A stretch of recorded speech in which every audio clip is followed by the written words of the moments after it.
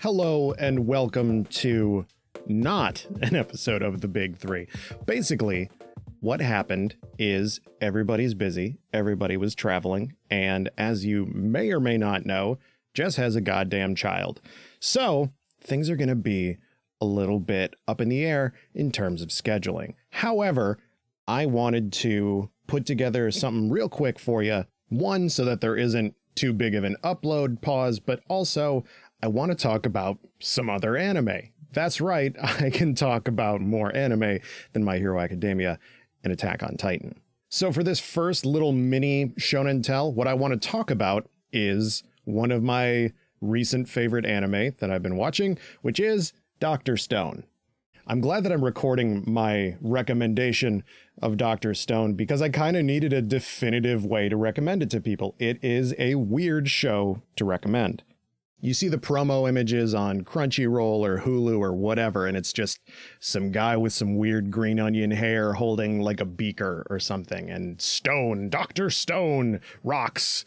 What the hell is going on? Is it some kind of caveman isekai? What is going on here? And it kind of is a caveman isekai, but not really at the same time. Here's the premise. Senku Ishigami is a really smart guy. He's basically like, what if Goku studied instead of worked out? The shonen battle system here for this anime is literally knowledge. Real world, actual knowledge. So yeah, Senku, he is really smart and really cool. He's kind of a little shit, but he's ultimately a good dude. One day during school, a green light shines on the world and turns everybody into stone. Senku realizes that he still has his consciousness while turned into stone, though he can't see, hear, or feel anything. He still has his mental faculties. So what does he do? He literally just counts the seconds. Over 3,000 years later, yes, he counted the seconds for over 3,000 years in his head, he all of a sudden breaks out of the stone. This is interesting because when people are turned into stone, they're not just like encased in stone like a chocolate shell on ice cream or anything like that. What happens is they are like literally their cells are turned into stone. I mentioned that the series is based in science and real facts and stuff. Obviously, this is where it departs from it. However, there are science consultants on the show, and aside from the premise of the show, everything that happens is more or less something that you can do in the real world. Senku wakes up and realizes that he is the only person in the world to be alive and not stone. So he therefore vows to save every single person, all 7 billion of them. Not because he wants to rule over them, not because he misses a certain person, not because this or that or anything. He's doing it because it's what's right. Obviously, this ties into his beliefs that have to do with science, in that progressing science to help humanity is just what's right. You shouldn't do it for any other reason other than it helps people. Not long after he wakes up, his childhood friend Taiju also wakes up. He was frozen in stone as he was confessing his love to his high school sweetheart Yuzuriha, and that was what kept his brain going for those 3,000 years, is just thinking about how much he liked that girl. What is really interesting to me is that when things start progressing and more people end up getting broken out of the stone, Taiju doesn't want to force his confession of love onto Yuzuriha because he feels like that would put her on the spot. There's only like, 3 people in the world and you love me? Okay, I guess this is what's going to happen. No, he respects her more than that. And so he kind of vows to let it happen naturally again. It is by far not like the main focus of the story, but I do like that pretty much every character has at least a small arc where they either learn to be better or demonstrate that they are a good person. This is, in my opinion, like the perfect companion piece to something like an Attack on Titan. Any anime that is going to be like a bummer or whatever. And if you've been listening to this show, you know that I'm not like a believer that bummer media is a real thing at all. But if you're watching a lot of heavy subject matter stuff, if you're watching like Oshinoko or something like that, Sometimes you just like want to see people be nice to each other and whatever. But additionally, if you're like me, you can't really stomach a lot of slice of life stuff. What hooks me is narrative. You guys should know this by now, right? What hooks me is narrative and things being done in a narratively satisfying way.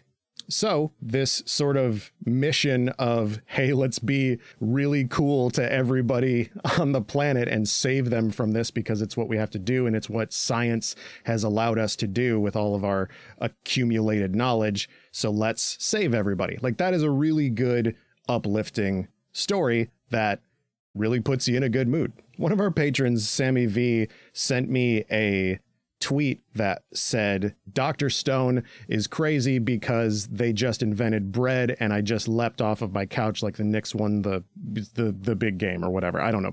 Baseball. Oh boy. I don't know basketball. You understand what I'm trying to say here. Sammy said, okay, so like, give me the rundown on this. And I basically did in DMs what I'm doing right now. They said this to me a couple weeks ago. They just finished watching all of the 3.5-ish seasons that are out right now. They blew through it. And I think you will too, because there is a lot to love here. The music is extremely good, from the OPs that get used and reused and reorchestrated and stuff like that as time goes on. That's really cool, to just the normal, the score of the anime. There are themes that go with like, oh, they made a scientific breakthrough with this or that, then this certain song plays. And there are other themes and leitmotifs and blah, blah, blah that get used throughout the show that you can recognize. And it's not just generic music that you don't recognize, even though you've heard it played like 30 times during the run of this show. As is often the case with a lot of big media, the music's not that good. Shout out to Marvel. So I mentioned Taiju, Yuzuriha, and Senku, the main three characters in the very beginning of the story. But the conflict in the story arises, well, the conflict is, hey, everybody's turned to stone. That ain't no good, huh? But the immediate conflict that happens is they find a way to break people out of the stone, but they end up reviving somebody that is like incredibly anime strong, like can kill lions with his bare hands strong. That's another thing that's not very accurate, right? But whatever, rule of cool. It's cool to see a dude just like punch 3 lions and just be like, whoa, cool. But his sort of, boiled down to his core character trait is he values strength. He wakes up in this new stone world and says, oh, awesome. All the billionaires are gone. All of the bad people are gone. All of the morally irreprehensible criminals and just people that run the world are all gone. I want to rebuild this world with just the young, the strong, and those that are willing to build a good society. The conflict there, of course, is that Senku wants to save everybody, regardless of who they were before this 3,000-year pause on humanity. And it's not even a pause. They have to start again from zero, right? So you get a lot of things that are very foundational to science. There are things that they run into, like, what if we need penicillin? Penicillin can't just happen, right? So if somebody has pneumonia and we need to help cure pneumonia, we can't just give them a pill of penicillin or whatever. We have to develop something that is not going to be chanced upon. Like, we need something that we can make. You can't just make penicillin if you don't have penicillin already. It's kind of how it works. You actually learn a lot watching this show, whether it's just random science trivia or learning about just like the elemental building blocks of life. It's kind of fucking cool how much real world science info is packed into this shonen battle thing. And it's not even really a shonen battle thing. They do a tournament at one point almost as a joke in order to set itself apart from the normal kind of shonen anime things. All right, so now I'm going to delve into a little bit more of the spoilery things, if that's something that's going to hook you on this series. So if you have already been convinced to watch it and don't want any spoilers, then goodbye. Have a good day. But if you're like, I don't know about this Dr. Stone thing, here comes a little bit more info. Because I get it. It seems like the show would be a little bit lame, and even explaining it, I feel like the real essence of it doesn't come across because while, yeah, the themes are out there and not hidden, some of the themes are more subtle, like everyone has a purpose no matter what, everyone is the best at something, everybody is worthy of life, all that kind of stuff. Some of my favorite characters are Asagiri Gen, who is basically a mentalist, and he's introduced and set up to be a kind of secondary antagonist with Tsukasa, the guy who was woken up and is very strong and only wants strong people. This character, Asagiri Gen, is made out to be a kind of like, shiesty snake in the grass kind of guy, but he's a really good dude that just likes interacting with people. And so when he meets Senku, he is convinced to join his side because he honestly just kind of likes hanging out. The other wrinkle to this is that Senku is not the only person on Earth.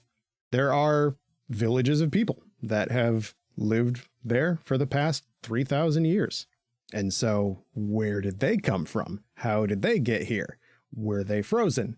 Did they not come from stone people? Turns out, and as I said, this is spoilers, so I'll give you a second or two here to pause the podcast so you're not spoiled on the explanation for this. But if people just want to hear it, here it comes right now. Senku's dad is an astronaut. He was in space when the green light that petrified everybody all over the world happened. And so him and his crew of, I think, 5 other people, they are the only people at all that did not get frozen into stone. And so they kind of rebuild humanity while gathering up rare resources to later be used by Senku, because Senku's dad, best anime dad, like contender as well for Byakuya, which is his name. And he's actually not Senku's biological dad. It never ceases to amaze me that I get emotionally invested in just a guy believing in somebody else and Byakuya believing in Senku that someday he'll wake up and he'll need, the diamonds from our wedding rings for science stuff. And he'll need the gold that we find in these rivers. And there's a little bit of platinum from the spaceship lander that we escaped the ISS with. So they gather these things up, and that's actually the plot line of the current season, is they need to get to that space capsule that has been basically chock-a-block with rare earth minerals and things like that. But the problem is there is another civilization that's over there, and they have the tool to petrify people. So there's your conflict right there. You have a stable, almost kind of dictatorship on this other island where essentially the key to getting a bunch of people out of stone is at, and they have essentially scientific tools that are beyond comprehension, and it's basically magic at that point. Along the way, they also get contacted by the person that did the petrifying, and all they say in Morse code is WHY. That's it. Why? And so they call him Y-Man. And so the plot of the show becomes, okay, who is this guy? It's been 3,000 years. Is it one guy? Is it an organization? Is it a person that keeps freezing themselves into stone and waking themselves back up after a certain amount of time? Why did humanity get frozen? Is it for nefarious reasons? Did people want our resources? No, they left all the resources here. So why did they do it? And why aren't they redoing it now that they see that people are awake? That is basically the hook of the series known as Dr. Stone. There are 3 seasons out right now, as well as a special that goes in between seasons 2 and 3.